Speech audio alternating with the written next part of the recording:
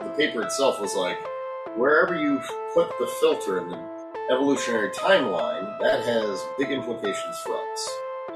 It either means, well, we're headed towards a likely extinction level event, or we dodged one in the past. It's like either way, that kind of means we're on borrowed time. We should be dead, or we should be dead soon.